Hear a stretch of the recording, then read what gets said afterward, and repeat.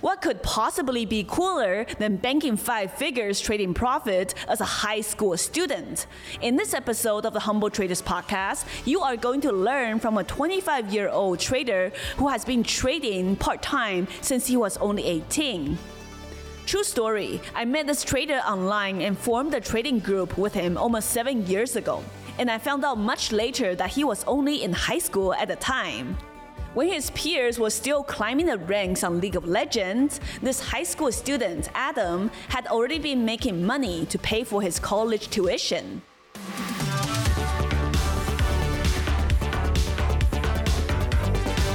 Welcome, Adam, to the Humble Traders podcast. Hey, thank you for having me. Yeah, we've been talking for a few years online and via Discord, but this is my first time meeting you in person, so very honored to have you. You're definitely one of the youngest, but also a baller trader that I know, so I'm really honored to have you here. I appreciate that. I was going to say, it's a pleasure you have me on the show.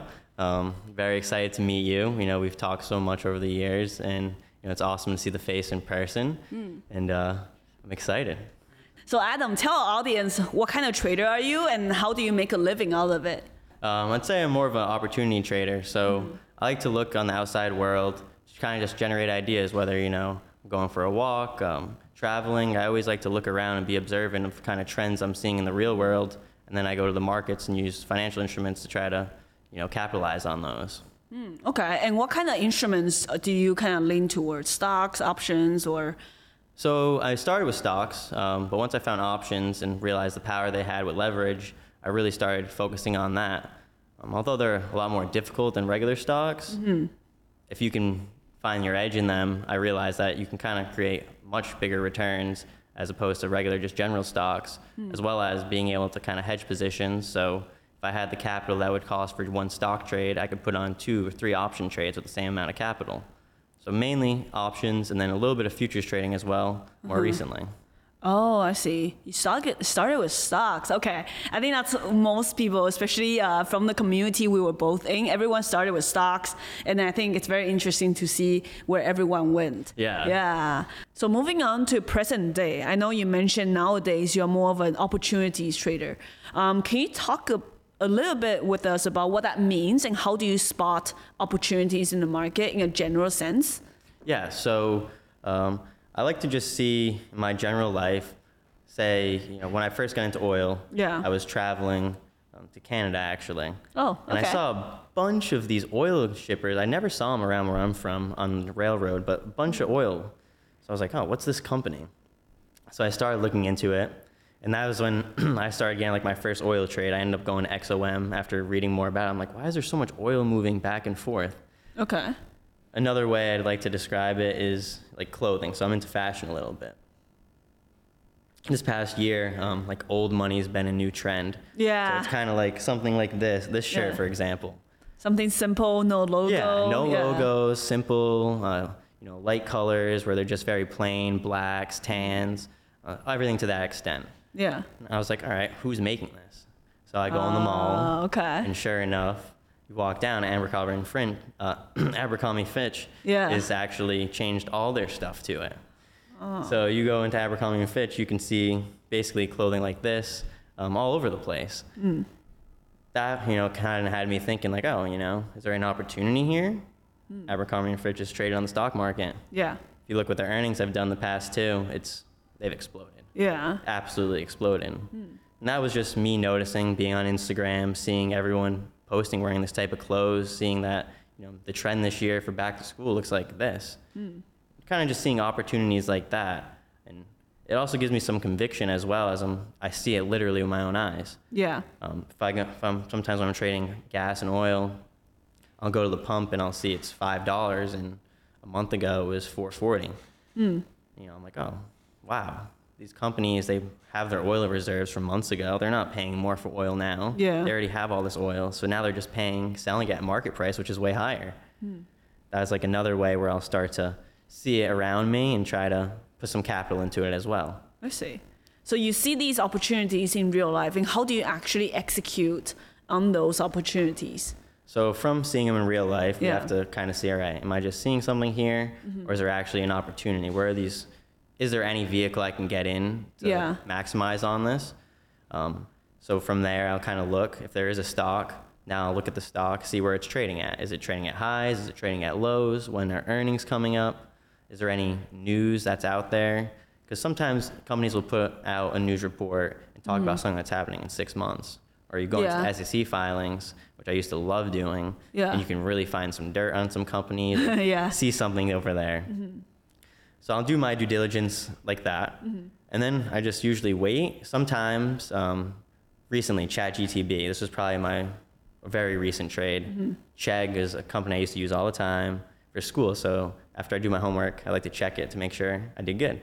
So Chegg is basically like a tutor for you, online tutor. Okay. When ChatGTB came out, Chegg, everyone's just using ChatGTB as ChatGTB was free and Chegg is a paid for service. Oh, I see. So, Chegg, you'd pay $15 a month. If you needed help with your homework, you could ask an online tutor and they'd help you with everything.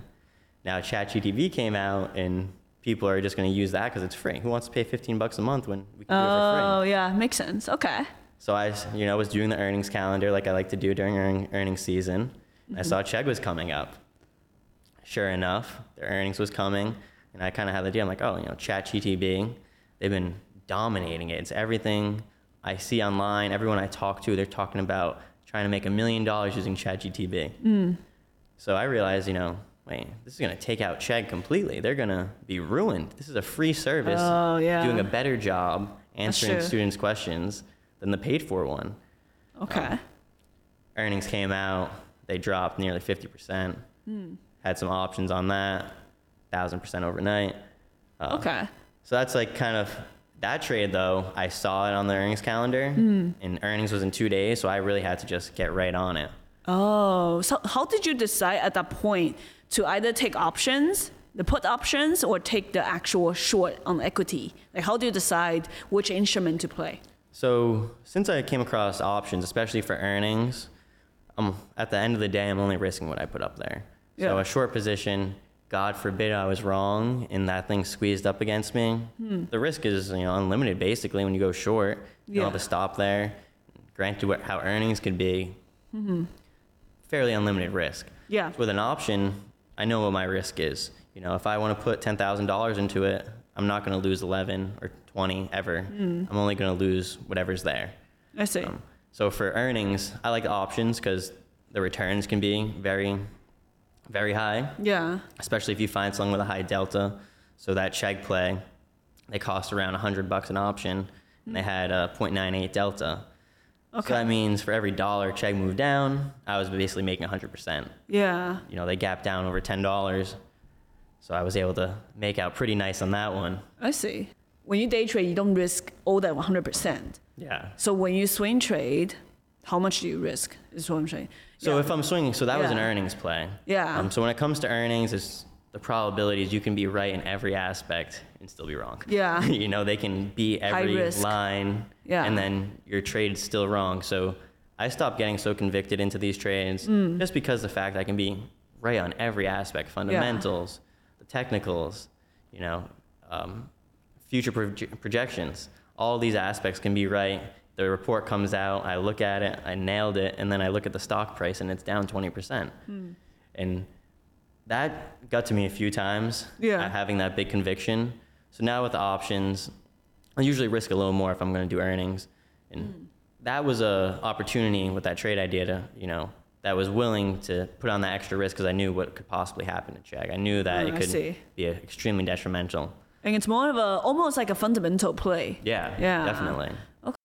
So on a day-to-day basis, when you're day trading intraday, do you utilize more fundamentals or technicals? So both. Definitely always both. And macroeconomics a lot. Okay. So that's how I would consider fundamentals. Every week, some weeks there's more than others. There's always events coming out and key data points that Jerome Powell's looking at. Yeah. Either hike rates or keep them the same or lower them. So once I kind of started seeing, okay, why at 10 o'clock are we breaking out a candle that's so massive? Well, it's because PPI just came out. Yeah. Or, new home sales or retail sales or CPI. Or why did we gap up yesterday? Well, there's CPI at 8:30 a.m., which, brought the market all the way up. So I always like to look at the economic calendar when I'm trading to really be aware of what catalysts are going to happen this week and what times they're going to be at. Because it's not random. Okay. They happen at the same time every week. Essentially, you're taking advantage of the volatility from the economic data release. Yes, yeah. I see. So can you walk us through, let's say, an example of that trade, and how would you execute, and what's the strategy like? Yeah, so for day trading, say I wake up in the morning, I know we have CPI 8:30. Yeah. So I'm going to look at these numbers. I'll make my own projections based off what I see in the real world. What I'm noticing are people complaining about what they're paying for fruit. Are they complaining about the grocery store prices? Are they complaining about gas prices? When I go out and I hear everyone's complaining about prices, Yeah. I'll have a pretty hard assumption that CPI is pretty high up there and it's not going to be a good number. Bad number is going to bring down the market. So from there, I go to the charts. I look for my key pivots. Okay. See a key level.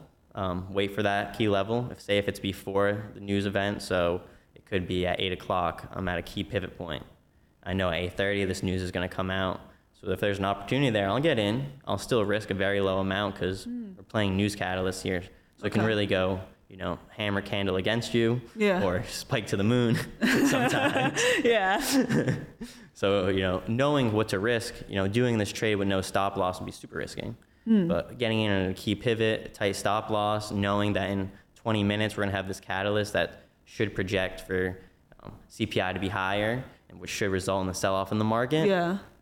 I'm able to be confident that, all right, I can get in 20 minutes early, be ready. I know that my stop's here, so I'm either going to, take a break-even trade, or lose a little bit, or it's going to work out, and I'm going to look like a wizard almost because at 8:30 that data's coming out, and every hedge fund is looking at this data to make it a pretty educated investment. So are they either going to be selling off, or are they going to hold it through it? And from there, sometimes I don't always like getting in before a news article or a macro event. This is the fact that it is really risky. So other times I'll like to say at 10 o'clock if I know something's coming out. That usually won't be as big of a mover as an 8:30 event. So at 10 o'clock it's coming out. I might wait for the news to come out, see what the numbers are, because usually we can see a big candle down and then it recovers right away. Okay. Other times you see a big candle down and it keeps going, or a big candle up and it just keeps going. So depending on where my risk is for the week, if I had a good week the week prior, I like to push it a little bit more. Oh, I see. Smaller week, I won't take those as risky trades because getting in and trying to predict the market can be very profitable, but it also risky too. Yeah. Okay. On the topic of risk, do you mind sharing what's your biggest loss ever and then your biggest win ever? Yeah. So my biggest loss was through a position with JP Morgan. Okay. Believe it or not. So this position, I had an options trade on. It ended up getting exercised while I was in college. So I was part-time trading. Yeah. But not really part-time trading. I was just buying things, big size, and then hoping it'd work out. Okay. So this position, I thought it was a great trade. 3 days into it, I'm down a substantial amount. A week later, down even more substantial amount. Oh no. So it's a swing trade? Yeah. Oh, So my biggest loss is from a swing. Oh, okay. As the trade went on, it ended up going down even worse. So I got to the point where I was in college and it was a lot of money. People around me were working all year to have this amount of money, and I just lost it in a matter of 2 weeks. Yeah.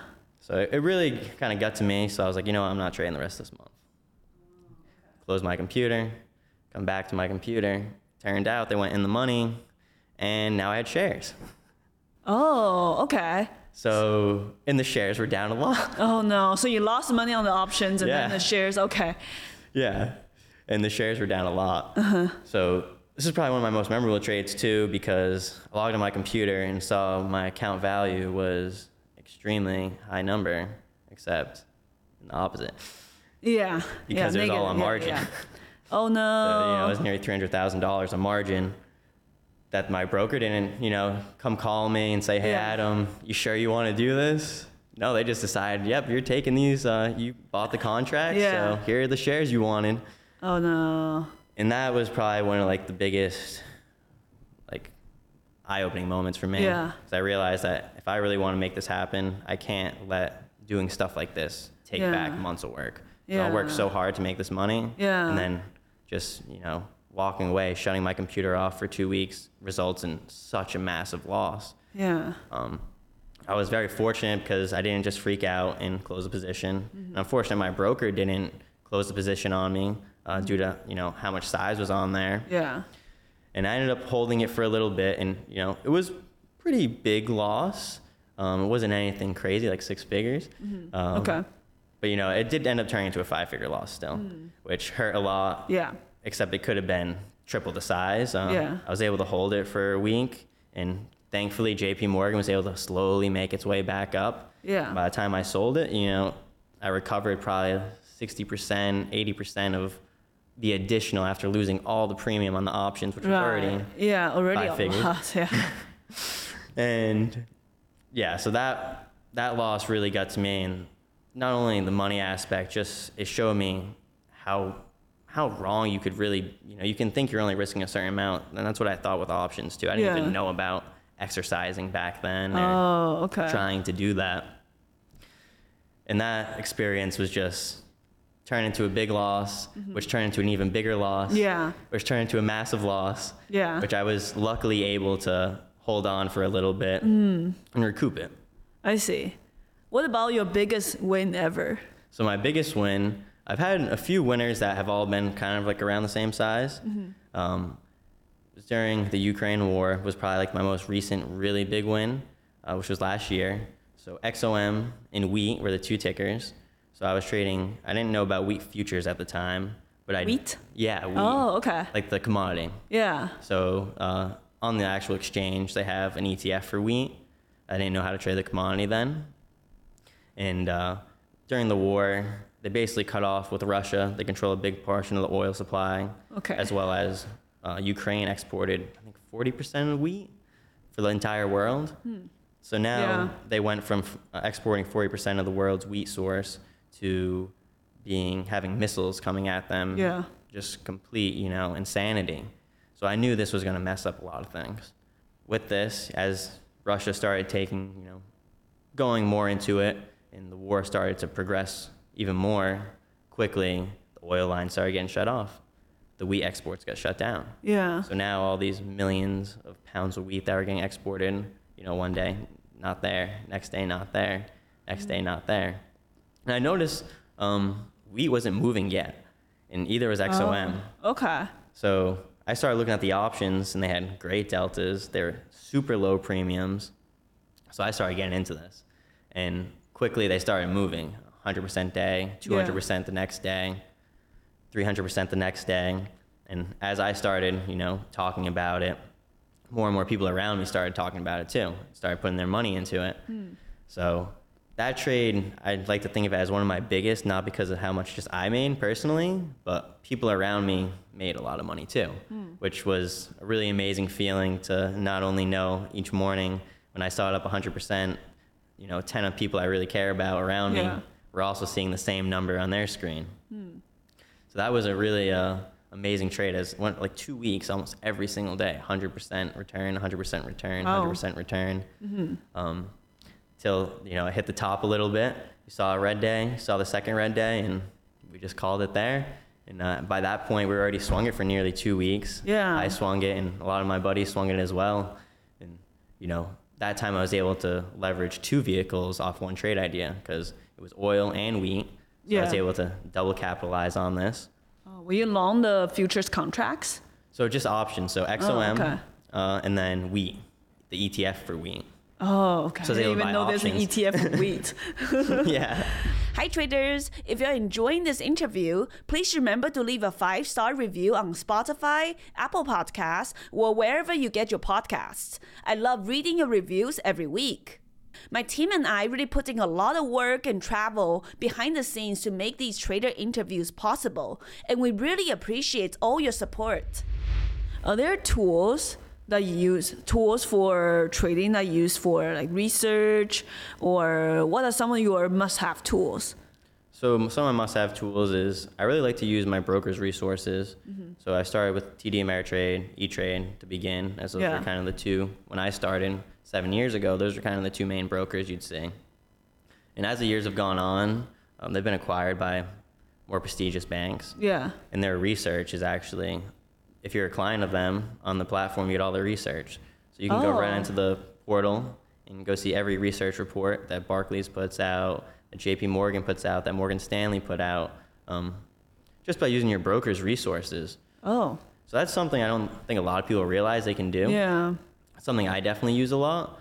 Bloomberg is definitely my number one source. I just love it. It's entertainment a little bit. I somehow find comedy in it, but it's yeah.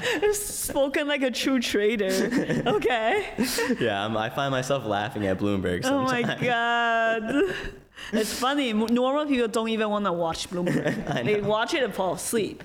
You watch it and you find comedy in it. Okay. Yeah, people see me watching and like, why are you watching the news? I was like, this is my TV show. It's so funny.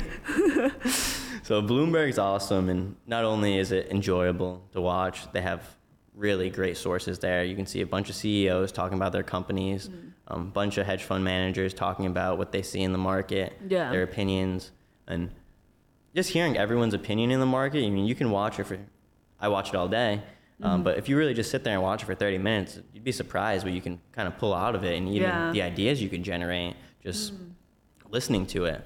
Okay. For a screener, I really like FinViz. It's free, so I've always been someone, I started, as a high schooler, so I didn't have, exactly a bunch of money to just be throwing in at all these, lessons and stuff like that and softwares. So I looked for a lot of the free things, and it's funny that even now I still am able to use all these free softwares. E-Trade, they offer Bloomberg for free, so I use the Bloomberg subscription through them. Okay. I have a trading account with them, so I'm not sure how it works if you don't have an account, but for them, I get to get that for free.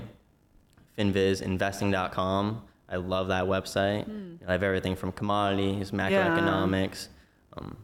Everything is on investing.com. It's awesome.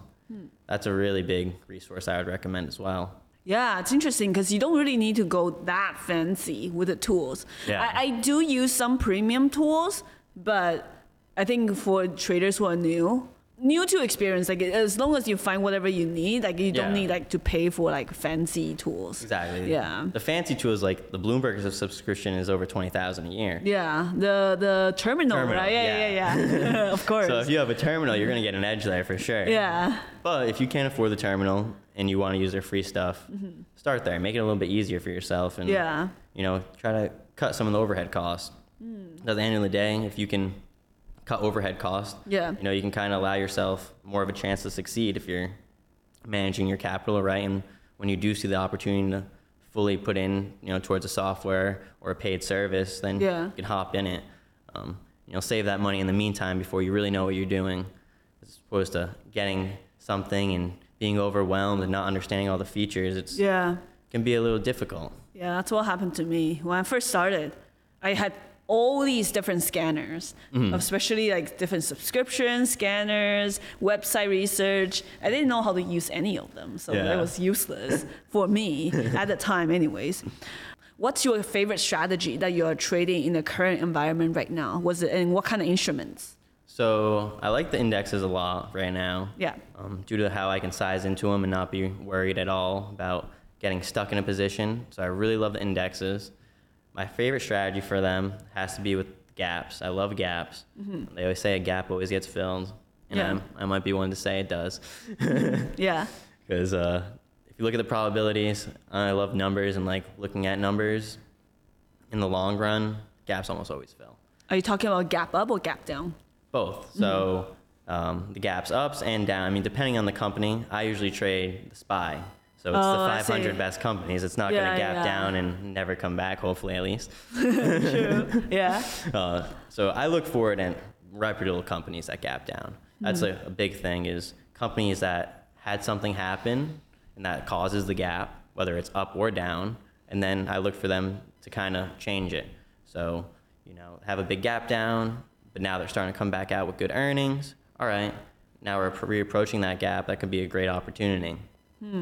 or if we gap up and now the company ends up messing up on something down the road, that's would be a really good time to look to get that gap to come back down after they gapped up. Those two strategies I really enjoy. So gap fill long, gap fill short. I see. Okay. As well as big trends in the market. With options or? Yeah. So options as well. They work really good, especially on the gaps, because implied volatility really starts moving once you get into these gap locations, because we don't really know how far down it's going to go. So if you can get a spike on the way down, the IV goes up and premiums just start jumping higher than you'd ever imagine. Sometimes I'll have a trade, I'm like, oh, I'm aiming for 100%, but these gaps fill so viciously and so fast. Yeah. You'll blow through that profit target if you're looking for it. Options, trading options versus stocks. Do you think it's riskier to trade options?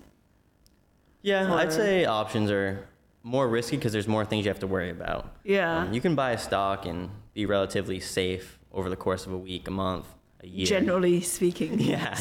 Not all stocks. Okay. Depending on what you're buying. Yeah. But with an option, they're designed to go to zero.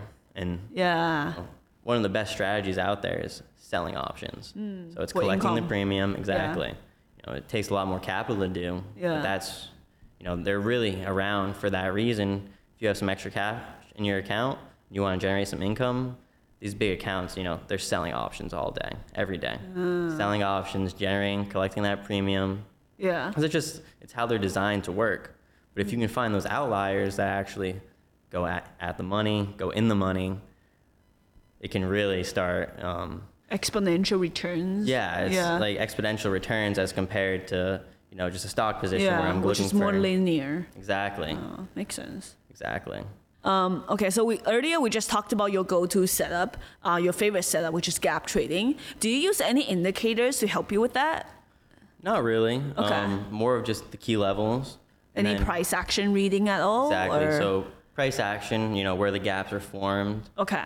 That's the main level I'm looking at to enter, because you can predict a gap fill, but reacting to one, you're going to find a lot more profitability and a lot more accuracy. Predicting is a two-way street. You can make out really good, but you can take a lot of trades that if you would have just waited 30 minutes, you would have been like, why would I even do this? If I would have just waited, I would have never took this position. This would have been a dip buy. So I've kind of, especially with that strategy, became a bit more reactive. So if sometimes I do get a little anxious, want to get in this position, I see a great opportunity for a gap to fill, I'll get in, and then goes back up, stops me out. All right, that's fine. Because then an hour later, when it actually comes back to that price, it usually flies right through it, and I'll get that 1 to 10 risk reward, 1 to 5 risk reward, especially with the options, how they're designed. They can, if you time the deltas right and get the right contract, right strike price, those things are going to fly up in value. So keeping that idea of losing small and winning big has really helped me with the gap strategy. How do you plan out with options trading? Because I understand you're taking SPY puts or calls depending on the gap. How do you plan your entries with options in taking into consideration the key levels, the levels you talked about, and also the delta? Yeah. So with the key levels, those come very important. Yeah. As when you buy an option, you need a strike price. So if I know the key levels, say 445. And I see that, okay, there's a gap at 445. That's the top of the gap. And the bottom's at 444. I look at the 445 calls because I want something in the money. I won't go too far, or puts rather. I don't want to be too far out the money. I see. I want to be able to, I'd rather pay a little extra to get at the money, in the money. Yeah. I could exercise those to get shares at the end of the day that were worth something. We're just buying a contract. Yeah. So if it's not at the money, in the money, it's worth nothing when it expires. So that's kind of how I look at it is, all right, I'm buying something that has value right now. All right.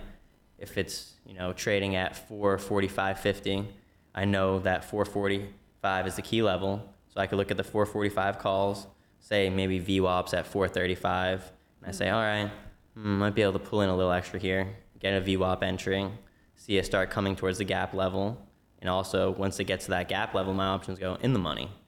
So now I see. My delta goes up even higher, and I'm going to get paid even better.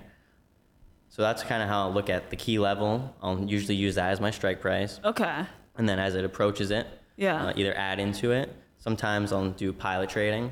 So I'll take on, a small position, just a couple contracts, very fractional size. Yeah. So use the pilot trade. And then once I have the confirmation, so the pilot would be at VWAP. Pilot. Yeah. Oh, interesting. I never almost like a start in with Exactly. a small position. Okay. Yeah, so especially when it's a really big setup that I really like, I like to do this because it allows me to get a lot more size too. Oh, So okay. I'll start with, it's supposed to be smaller size. Yeah, when but- you first start in, yeah. right? Okay. So I'll start, smaller size. Yeah. And then once I have as the confluences go in my direction, as I see VWAP get rejected, as I see 445 or 445.50 get liquidity swept now, I'm like, all right, a bunch of people just got stopped out. I see. As more of these confluences come, it allows me to say, okay, when we get to 445, how heavy we're going to hit this. And once it gets there, it just comes to, all right, is this setup an A++? Is it a B+? Yeah. Is it an A? Because I usually will trade like B+ setups to A++. That's kind of how I look at it. Yeah. So A++, it fits every confluence. It's, if I'm going for a short, it's a right on the day. It's below VWAP. Yeah. It broke the key level. The macro event was bad. Yeah. When it has all those catalysts and matches all the trend, is downtrend.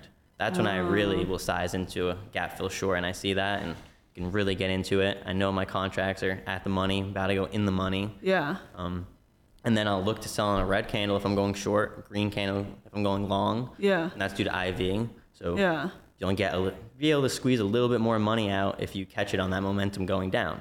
The market makers price in that, this could keep going lower. They don't know exactly how low it's going to go. Yeah. So there can be a little mispricing. Yeah. Okay.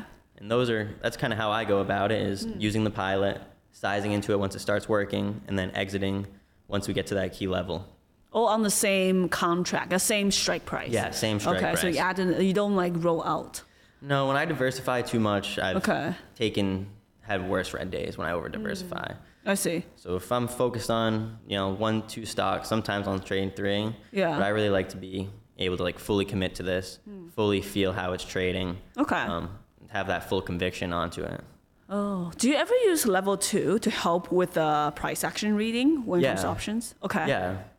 So I'll use a level 2 just to kind of see, where are things coming down. So so I'll look at, for example, I'll look for my key levels. I'll see how level 2 reacts around that. Yeah. None on the options chain side. I'll just have a time of sales for options. So I'll okay. watch the actual tickers level 2. So I'll see how it okay. reacts to the strike price or the key level, because usually the key levels I trade off, I'll trade the same strike price. So I'll look to see, all right, is the bid getting hit and coming back down? Is it holding it? Yeah.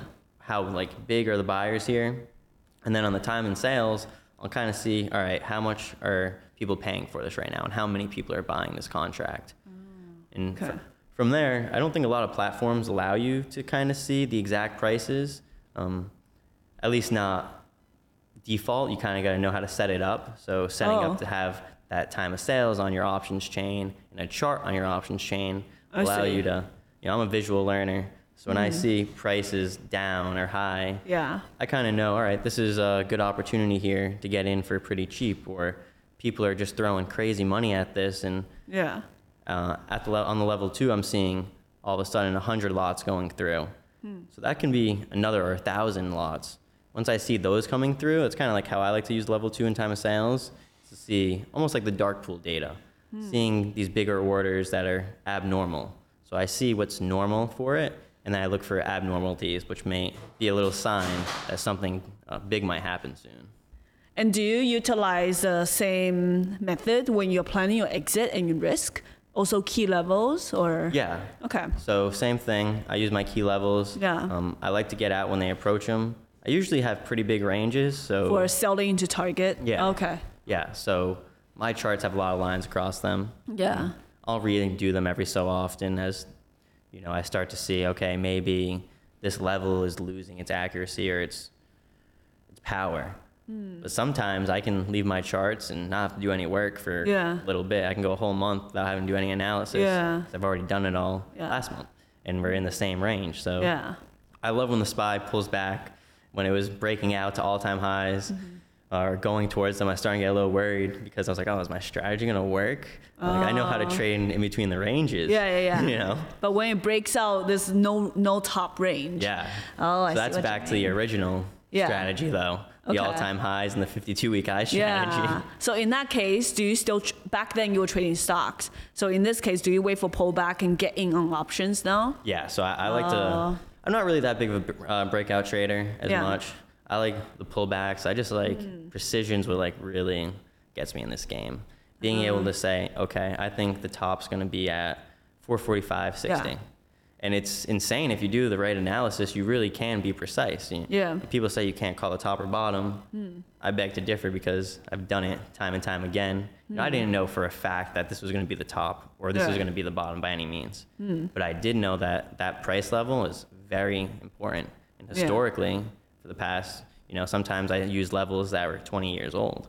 I look back so far, depending on where the market's trading. Yeah. So you can get that level of precision because a lot of the things repeat themselves in the market.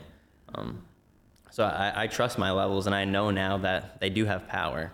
It's interesting because you do look at both the macroeconomics, basically fundamentals, as well as the technicals. Yeah. It's almost like they probably are equally as important to you. Yeah. When trading and swing trading, okay. Yeah, for both of them. Yeah. I like, especially when, start being really confident in your trades. Yeah. The more confluences there are, the more things that overlap, just allows you to be like, all right, why should I not take this trade? It's like almost, it's easier to commit, it's hard to even fathom, why would I not take this trade when there's so many things in this strategy that's been tested that you've been working on for so long? Yeah. Just line up. And for me, when those work out the most is when I look at the macros, I know the economic calendar, I know all the fundamentals for the company or the economy, for SPY, the world, what's going on in the world. And then I use my technical analysis that most people, aren't as good at. Like when I was in college, I never saw anyone use technical analysis. Oh, okay. You looking for these certain levels, it was just, oh, it's pulling back, maybe we should buy it. No, it's pulling back to X price, this is a good buy. I see. And that level of precision just kind of, it drives you to always improve myself every day, looking for this precision and trusting the levels is the biggest thing. You got to plan it. What I always say in chat all the time, plan it, stalk it, execute it. Yeah. So we make the game plan in the morning. We post all of our levels. We say, all right, we're looking at, this week was 4,500 on SPY. When it gets to 45, when it's above 4,500, I'll tell people straight up, I'm not interested in trading at all today. But when we're at 4,500, that's where I'm looking to either go long or short. Yeah. I don't know what opportunity we're going to have today. I'm going to have to watch price action. Yeah. But I can tell you that at 8:30 a.m. what my game plan is.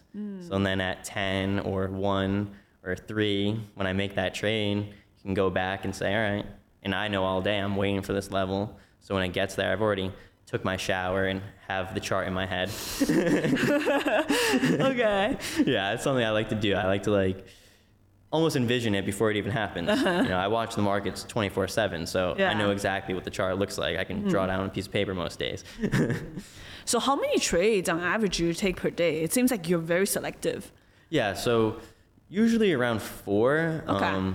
That's if I get liquidity swept, which can happen sometimes. And sometimes I'm early on a trade idea. I'm not perfect, unfortunately. I wish I could master it forever, but I feel like I'm going to be learning forever in this industry.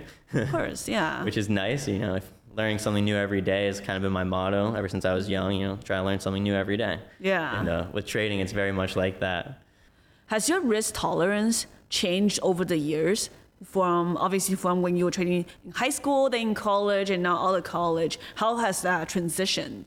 Yeah, so as the years have gone on, I've taken on more risk now, but I took on kind of silly risk in the past. I wasn't really worried to go to zero. Now I have responsibilities, and I don't want to risk ever doing that. So it kind of gets to the point where it's like, you made out good. Do you just take it and run, or do you continue to keep compounding this and compounding it, like Warren Buffett does? Yeah. So I've looked, I try to look at the big picture now and see that this money, if I can continue to compound it and just do what works, it's going to continue to grow past my wildest imagination. Because that's usually what it does. When I have a good trading day, I never wake up that day and say, today's the day that, I'm going to kill it in the market. It's usually the opposite when I do that. Right, yeah. It's, I come back from lunch and there's an opportunity there that I was like, oh, wow, this is a really good opportunity. And there was macros events today. Like, everything's lining up. Yeah. Like, this is right with my game plan, and then it just plays out. So, having more responsibilities, and as you get older, there's more things you want to do, and you don't want to risk going into any issues. Once you already make it, you don't want to risk going back to it. So we talked about earlier that we both have a mutual mentor, Oren. How did you find him, and what was your experience working with him like? Yeah, so right after high school, I was on Twitter. So that was kind of Twitter, it still is really popular for finance, My Twitter, at least, has nothing but finance on there. I know some people's is probably a little bit different, but mine's is only finance. Yeah. So I was on there, and Orain hosted a live or Google Chats or something. Oh. So I saw him post it, and it was like 10 people could join. So I see it as a young high school graduate. I'm like, oh my God, it's my opportunity. Oh, so okay. I join. And no one's saying anything the whole chat. So Orain goes and talks about his training. Yeah. It's like, does anyone have questions? It's just silent for like 2 minutes. So, I was like, all right, here's your opportunity. So I started talking a little bit and started asking questions. And he started asking me questions after I asked him a question. Yeah. That's kind of his way of teaching is, all right, are you asking me something you can find out on your own? So quickly, I started asking questions to another question, and it turned into, maybe we talked for 20 minutes on that phone call. No one else asked a single question in that whole call. So after that happened, I ended up DMing him, and I was like, thank you so much. I really appreciate all the help. I'd love to talk to you again. Never really heard anything. And then like a week or two later, he reached out to me, and he was like, hey, I see a little bit of myself in you. So okay. He's like, I want to help you out. Yeah. So he said, here's my Skype. A couple of weeks, I'm going to contact you. So I was like, all right. I added him, and I was like, maybe he'll message me, maybe he won't. And I'm almost positive the first call I get from him was a video call. So, I was expecting maybe just message me, and now it's a video call. Yeah. So, I picked it up, and we started chatting, and you know how it is sometimes with people. Some people it's a little awkward, and other people it's just like you've known each other your whole life. Yeah. And, quickly we started chatting and talking about stocks, and he was, so much more advanced from me. It was hard for me to offer value to him because I knew the only way he would help me is if I could offer some type of value for him. Yeah. He's, it's good to give back, but it's always good to give back to people that are also looking to, contribute. Yeah. I wasn't just looking to ask questions and not try to help him at all if I could. So we started, looking at stock research, and at this time I was really into stocks too. This was before I went to college, so I was just all day, 24/7. It's the only thing I cared about. Researching, sending him ideas, and the bond just slowly grew to talking about personal life issues, and him, mentoring me through stuff in my personal life. And, as the years went on, we just kind of went less and less about just stocks and stuff, and more about actually building a relationship and talk about the market for a little bit, and then we talk about our own lives for an hour. So that all started with, joining a Google Hangout, which is wild. Wow, that's very different from how I found Oren. But I think eventually we ended up in the same Discord. I remember it was a couple years after I met him, he started putting everyone he's talking to or chatting with, and he just treats us as friends. Yeah. Right? So it was really cool, even though he helped us so much. Like, he never expected much from us a return. Yeah. But I think naturally, obviously, when you do give back, the bond tends to become stronger. Yeah. Exactly. So we all eventually ended up in a little Discord. I remember I was trying to hide the fact that I was female for a long time. Nobody knew. And then Oren one day found out. And he's like, what? I never knew you were a girl. I'm like, yeah, well, I was just trying to blend in. But yeah, it was a nice little community. So how did you find that community? Well, I was in a penny stock gurus program and there's a forum. Okay. And Oren was big on there. Oh, profit. Because Yeah. Okay. Because he shared so much. Yeah. Yeah. So eventually he left. And I was like, well, where are you going? I'm going with you. Mm-hmm. So that's when I joined and followed up and see wherever he went to a couple of different places after, but it ended up being, we all ended up on the same Discord many years later. Yeah. That's funny. That's how I found his Twitter, was through that. Oh, okay. He took his Twitter and his profit lead down. Yeah, I know. They're all gone. Yeah, but good memories from that little server. I met so many of well, a lot of them I lost. We don't keep in touch anymore. But I met a lot of people like, just to chat with every single day. That was fun. Yeah, I'd love to reconnect with some of them because, we're all so close in there. Yeah. Everyone was really, on their grind, I guess you could say, and really passionate about it and, willing to show up every day, every morning, looking forward to it. And being like, where's so-and-so today? What are they doing? How do you think having being part of like a trading pod or a community helped you when you are trading? I don't think you can succeed without it, honestly. If you don't have like-minded or similar-minded people around you. Yeah. I mean, everyone has their own dream. Yeah. You want to live your dream, not dream your life. That's one of my favorite quotes. So, explaining your dream to someone else, they might not mean to make you sound, a little out of it, because it's just not the dream that they have in their head. Yeah. So surrounding yourself with people that were given that same dream, is so important, because you realize this is, I'm not like maybe crazy as some people may think of it, to do these extraordinary things. Yeah. There's people out there with the same goals as you. You're not the only one trying to, better yourself. You don't have to stay in this little pod your whole life. You can actually expand and take risks and be you. You don't have to hide it. And that aspect is really cool because, in the community, I always talk to people and it's like, all right, we love trading, but then we also love eating food. And we also enjoy going out and seeing this. And it's really nice because surrounding yourself with like-minded people, it motivates you. It keeps you more on point. Yeah. Keeps you more consistent, especially if you surround yourself with consistent people. You're gonna, you turn into whoever you surround yourself with. So if you're in a community with people who are doing good and they're, following a trade plan every day, you're gonna feel like if you're not following your trade plan, you're gonna be like, all right, well, what am I, smarter than everyone else? Like, no, like we're a team here. We should all be working together. And that's probably the biggest thing that I think retail traders struggle with. Yeah. If you go work at a bank, trading, you're gonna have a boss over your shoulder. Yeah. And if you mess up, you start losing money. You don't want to follow your rules. You're just gonna lose your job. Yeah. When you're at home, it's like, there's you're gonna no accountability. Yeah. You're trading on your own. You're gonna fire yourself. Some people will, but some people won't. Right. So I think having that community of people around you is so pivotal. Yeah.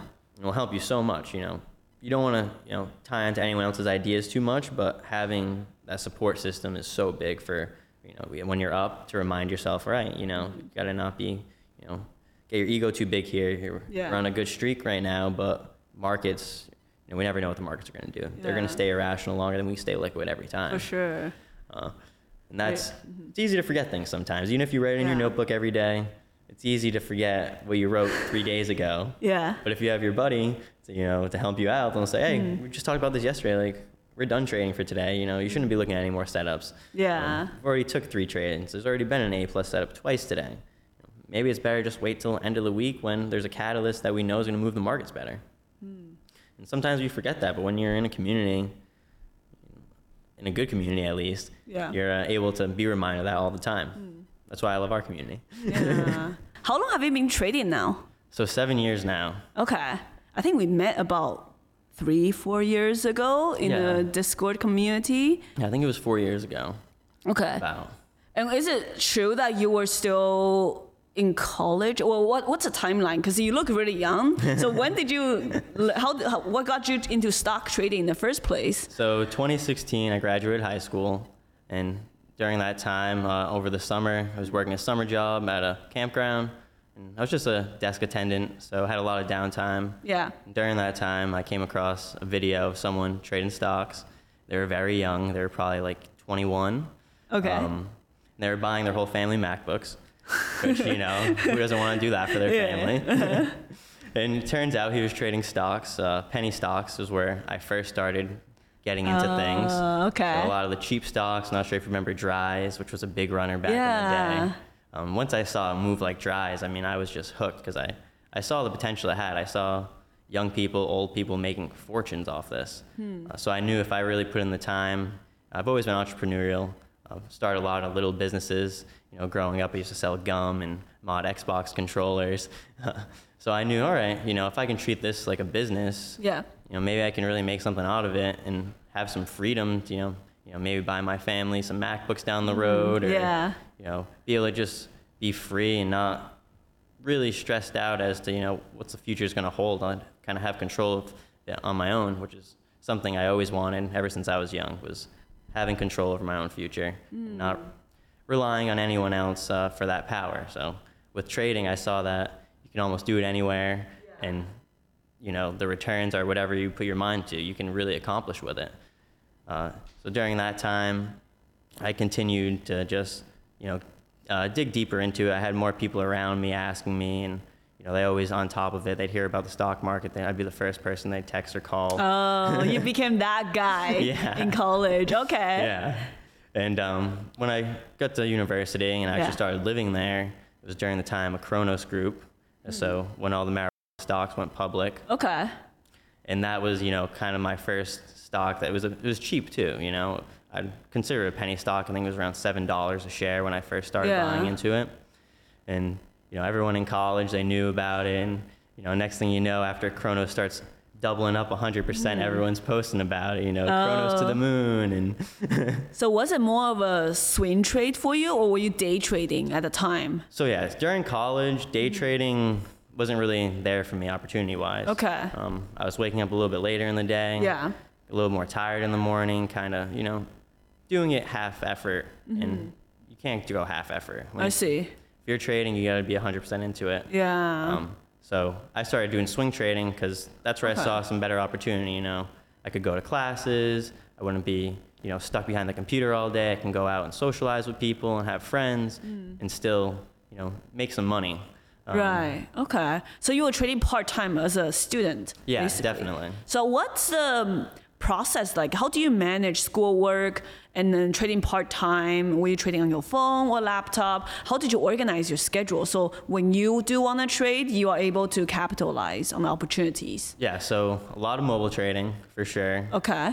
A lot of my laptop fans going crazy in class where they're so loud. It sounds, you know, like an airplane. You're trading in class? Oh, yeah. Oh, my God. Okay. Until my computer sounded like it was going to explode, then I would have to turn it off. You have it like snuck under the desk and like trading? Well, in college, you know, you're paying to be there. So my teachers saw it, and they were like, you know, you can either pay attention or just throw thousands of dollars down the drain. And you know, I still learned. Yeah. But I probably could have learned more if I didn't have my laptop out so much. Oh, okay. So when did you actually start to find like profitability in trading? Was it during college or? It was actually before college. Oh, okay. So before college, I was just living at home with my parents. My routine was very strict. You know, waking up at 7 o'clock, doing my pre-market scan, going for a walk. I also didn't have a dog at the time, so I was, you know, very locked in, and I didn't really care too much about other people. Right. Which, you know, I learned, you know, years later that I shouldn't have focused so much. You know, it's worth it, but people are also very important too. Yeah. And I kind of just pushed everyone out, and, you know, on my computer with a rain from, you know, 7 a.m. of course. to 11 p.m. You know, I'd see my friends once a week here and there and talk to them. But I was really just on a really strict schedule, and that drive of just every single day showing up, making mistakes, coming back at it the next day, coming back at it the next day, the next week, really just allowed me to learn so quickly.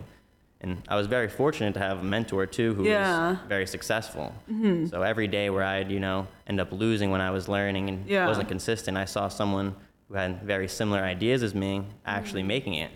So I see. It really made me say, all right, you know, how are you failing here?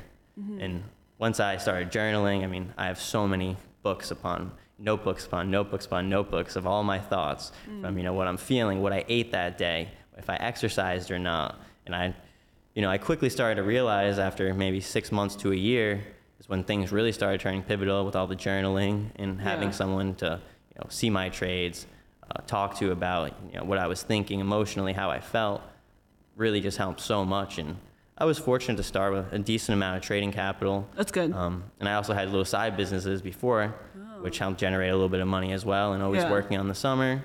So I wasn't in a place where if I lost the money, I had to pay rent, and I had to take care of my dog. I was in a place where I was willing to go all in, 100%. And I think that's maybe one of the reasons why I was able to succeed is failure just wasn't an option for me. Okay. If you don't mind sharing with the audience, when you were starting trading, how much capital were you trading with? So I started with 5,000. Okay. And then quickly grew it to over the day trading, PDT rule. Oh. And that's when I started. At first, when I go over the PDT rule, it was a little tricky because now I'm like, oh, I made it. Yeah, you gotta be careful when you're just like a couple thousand over that threshold. Yeah. And then that's when I finally get like the first taste of kind of being a little nervous once I get over the PDT rule. I see. And then, after about a month or two, I realized, you got to treat it just like you were treating it before, Stop looking at the numbers, stop looking at your P&L, just trade the chart, trade the setup, and then at the end of the week, we'll look. When you were growing your account from 5,000, because from 5,000 to 25,000, that's no small feat, right? This is the, 500% return? Yeah. Am I doing the math right? Yes, yep. I am. So what was the strategy, or which strategies did you lean towards that you think gave you that kind of risk reward to scale up your account? So at that time, I was looking for mainly breakouts on the daily chart. Okay. Around all-time highs. Yeah. So a very simple strategy. Just would go on FinViz. It's like a stock scanner. I'm not sure if you're familiar with it. Mm-hmm. Go on there, look at all the stocks near their all-time highs. And I would just run through it. I usually, some days I get 20 of them, some days I get 3 of them. And, I'd watch for them to look at that level, see if there's any news catalysts. Because I started realizing, okay, if there's news, it seems like these stocks are breaking out more often and they're actually holding the previous all-time high. So if I can just buy at the previous all-time high, then I'll be decently good, especially if they have a good news source. So that was the first strategy I had. Yeah. Was just buying these daily chart breakouts, looking for all-time highs around there, or 52-week highs as well. And from there, just dip buying them once they would break it, or breakout buying them once they approached it. It's funny because since we learned from the same person originally, that sounds so familiar. I remember we used to post charts in Discord. Like you will share it, he will share it, he will do videos on it. It just sounds so familiar. I'm like reliving those times when I'm just at home and like talking and laughing to myself on Discord. Just looking for all these all-time highs and 52-week highs. And that strategy still works as long as you are very like specific with your criteria and how you look for it. So no, it just brings back really, really good memories actually. Yeah, I know this is not about me, but I was trading part-time. Mm-hmm. So I still am on the West Coast. So I always used to be so envious of you and Oren. Like you guys can stay on and trade when I have to leave at 8 o'clock my time. That'll be 11 o'clock Eastern. Yeah, I remember those days. Yeah, the East Coast was nice. And yeah. Oren was in Jamaica for a while too, so he even had even earlier time. Oh yeah, that's true. I think he had he got to sleep an extra hour. Oh, lucky guy. Yeah. What degree were you studying in college? So I have a bachelor's in finance.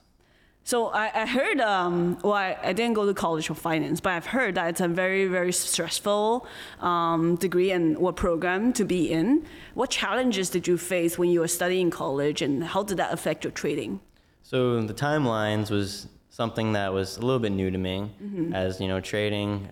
Kind of set my own timelines on things, and you had more flexibility. Yeah, it was super flexible. So then when I started going to college, having to be in the routine of being at class, and if I miss class, now I'm going to fail in my classes because it's really important to go to class. If you want to learn things, it's hard to not go to class and just read the book. As you have a teacher there, you can ask them a question, get solved. The biggest challenge was the time management. Yeah. And every time I was at class, I was thinking, I should be trading, why am I here? So I'd be talking to someone sitting on the side of me, showing them the stock, and they're like, oh my God. Should I leave class right now? And they're like, I don't know, you tell me. And then it started turning into me leaving class 3 times a week to go trade. Okay. And quickly the schoolwork went down a little bit. Yeah. But, my parents really wanted me to go to college, and I have a lot of younger brothers, so I wanted to set the right example. Yeah. And that was, at the back of my head every single time I wanted to give up on college and say, oh, this isn't meant for you. I wanted to prove to my family and my brothers that, whatever you put your mind to, you can do it, whether it's college or trading in the stock market. I see. Okay. I'm big on when something challenges me, I try to really go for it and like prove to myself that, hey, it's not impossible. If you think you can only run a mile, let's see if we can do 2.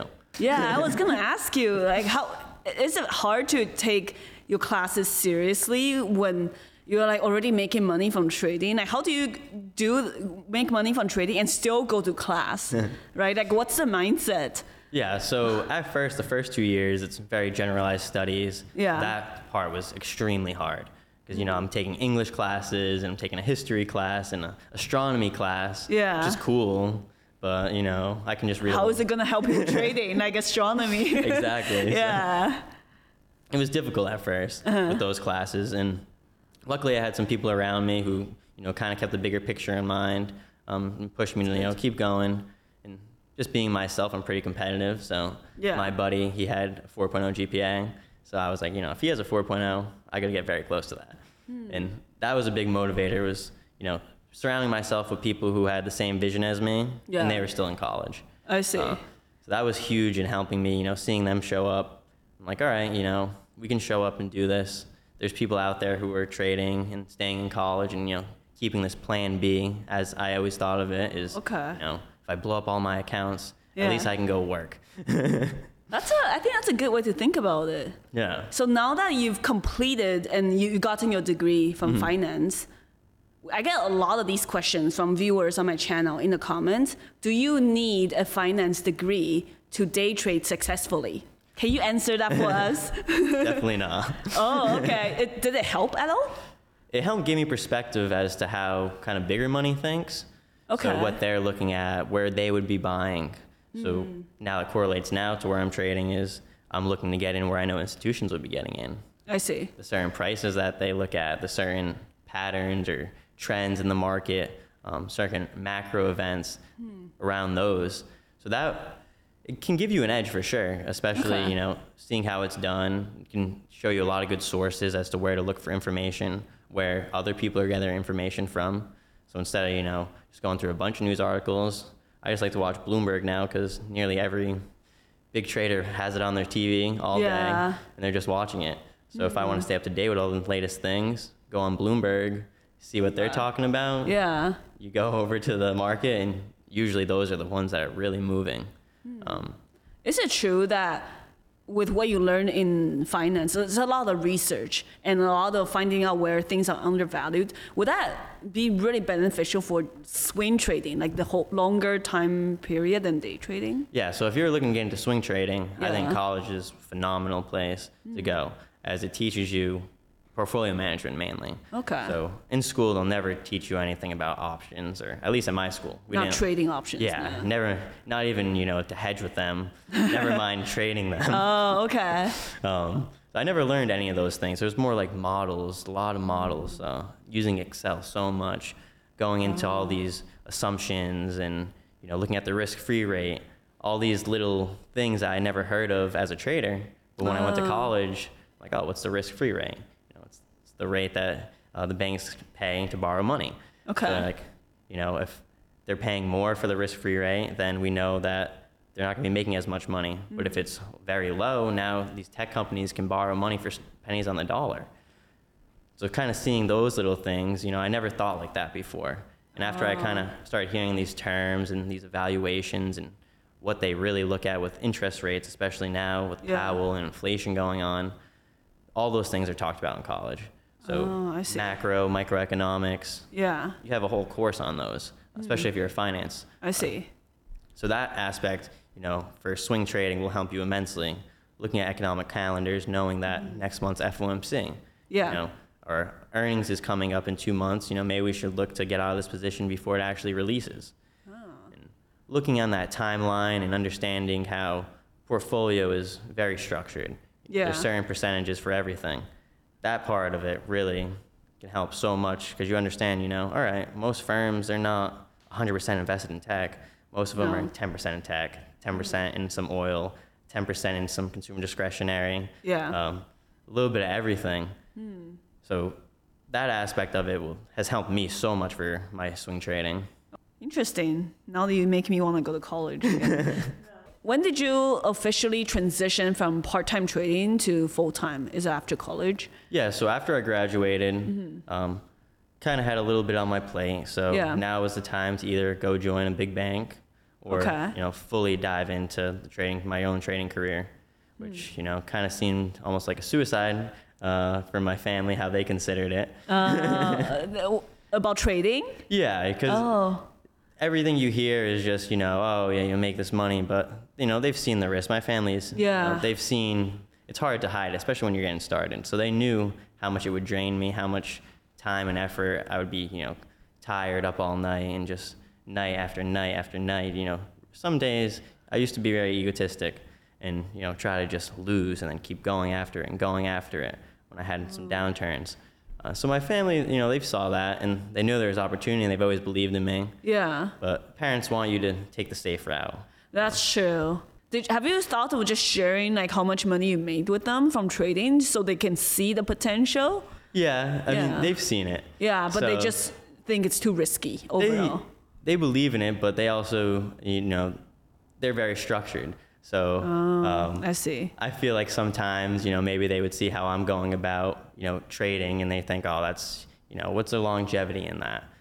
Always seeing what's the true longevity. Because they're not, they haven't put in the thousands of hours I have, every day for the past, 6-7 years really just being fully into it. They never got to, see that side and they see the opportunity, but they, I think after I went to college, they wanted to set more of an example for my younger brothers to go to college. It's not a bad and get a real gig. job. Yeah. Real job. You can make good money. You can make six figures pretty quickly, especially if you get into finance. Yeah. And work hard, in a year or two, you're going to be making that type of money. Yeah. So guaranteed with insurance, all these benefits, a 401k match, which to the average person sounds amazing. Yeah. To me, it just sounds like compromising and kind of an incentive to keep you in the rat race a little bit. Yeah. So that's where I couldn't let that and anyone's opinion really change what I was going to do after graduating college. Yeah. So I went on a little trip to Europe to see where I was from, met all my family. It was really amazing. I just went with me and my grandmother. So it was very, seeing all my family, meeting them, seeing the origin, seeing how people in the Azores live off $500 a month. I realized I could be happy making $500 a month moving here trading, and I know I can do that. So that's when I really decided, I'm going all into trading. Do you have any financial goals? Yeah, definitely. So I'm still very early in my career for trading. I learn new stuff every day still. Yeah. I'm a student to the markets, for sure. I love learning new things. If I see someone with a new edge, I'm going to learn their edge because that's how my strategy kind of started, was learning what everyone was doing and seeing what worked best for me. Yeah. So I definitely want to kind of try to continue to build my wealth. I'd love to really become, maybe run my own fund one day, which is a big goal, but I've seen how it works. And, when I have trading friends, it's like, hey, what if we, all get together and, you trade this, I trade this, you trade this. Yeah. And then we just pool our money and, while you're swing trading, I'm day trading. And while I'm day trading, you're selling options. And the idea of running something like that, just because I've learned so many strategies over the years, it makes me want to, I know there's a lot that can be done with it. And I think the best way to capitalize with that is, really creating a team or being a part of a team. Yeah. That we can all push each other and, make a difference financially for everyone and be able to, make the world a better place in a way. I feel like money can allow for that. And that's why running, like a hedge fund or something would be really awesome. Yeah. Where do you spend your money? So I spent a lot of money on designer stuff for a little bit. Okay. You mentioned fashion earlier. Yeah, so I used to really love fashion a lot in college. I was super into the hypebeast trend. It was like Supreme. Okay, what the young kids love. Okay. Yeah, but traveling for sure. Traveling, I love eating out. really big into good food. So I love experiences. Like, you can't put a price tag on experiences. Yeah. So, everything I bought that was, material, I quickly started realizing, like, oh yeah, this is cool and stuff, but unless all my friends can have it too, I just kind of, what's the point? Yeah. So a lot of my money goes towards just kind of traveling, experiences. I like to just do whatever's out there. And if it's a cool experience and someone, like, hey, let's go do this, I'm not going to say, oh, I can't do that, It's going to be kind of expensive. I'll be like, all right, yeah, like, let's do it. You're not into cars? No Lamborghinis for you? Well, I am into cars. Oh, you are? Okay. Definitely a lot of money. I have a BMW, so that has taken up a good change of my money. Okay. And I also have a really big dog who is a troublemaker. Yeah, pets cost a lot of money. Yeah. Especially if you obviously wanna take good care of them. Yeah, exactly. Every little thing, you go to the vet nowadays, it's insane. Yeah, that's why you need pet insurance. Yeah. I should have got that a while ago. But I think it's like when I went to get pet insurance I went there, I'm like, yeah, I want pet insurance. And they're like, oh, well, he has all these problems, so they're not covered. I was like, oh, what's the point? That's such BS. Okay, I see what you mean. Any messages you want to tell our audience watching this? So I'd say, for any upcoming trader, especially if you're young, there's a lot of distractions in life. Yeah. As you level up, you're going to learn that there's new distractions. So as you find success, there's going to be a new distraction that's going to try to take you out, whether it's relationships. So your discipline is going to be the number one thing. Yeah. Consistency, showing up every single day, forcing yourself to get out of bed, forcing yourself to at least watch it.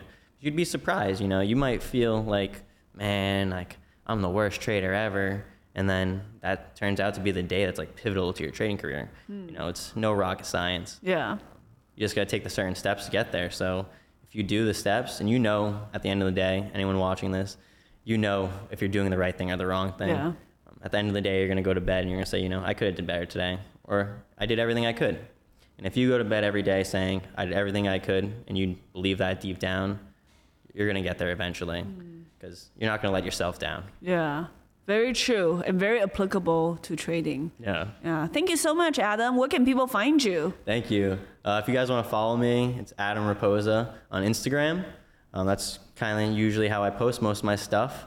And if you want to follow me on there, that'd be awesome. I really appreciate it. Thank you so much for being on the podcast. Thank you. Thanks, Adam. I want to say thank you guys so much for leaving us a 5-star review on Spotify, Apple Podcasts, or wherever you get your podcasts. Your support means a lot to us.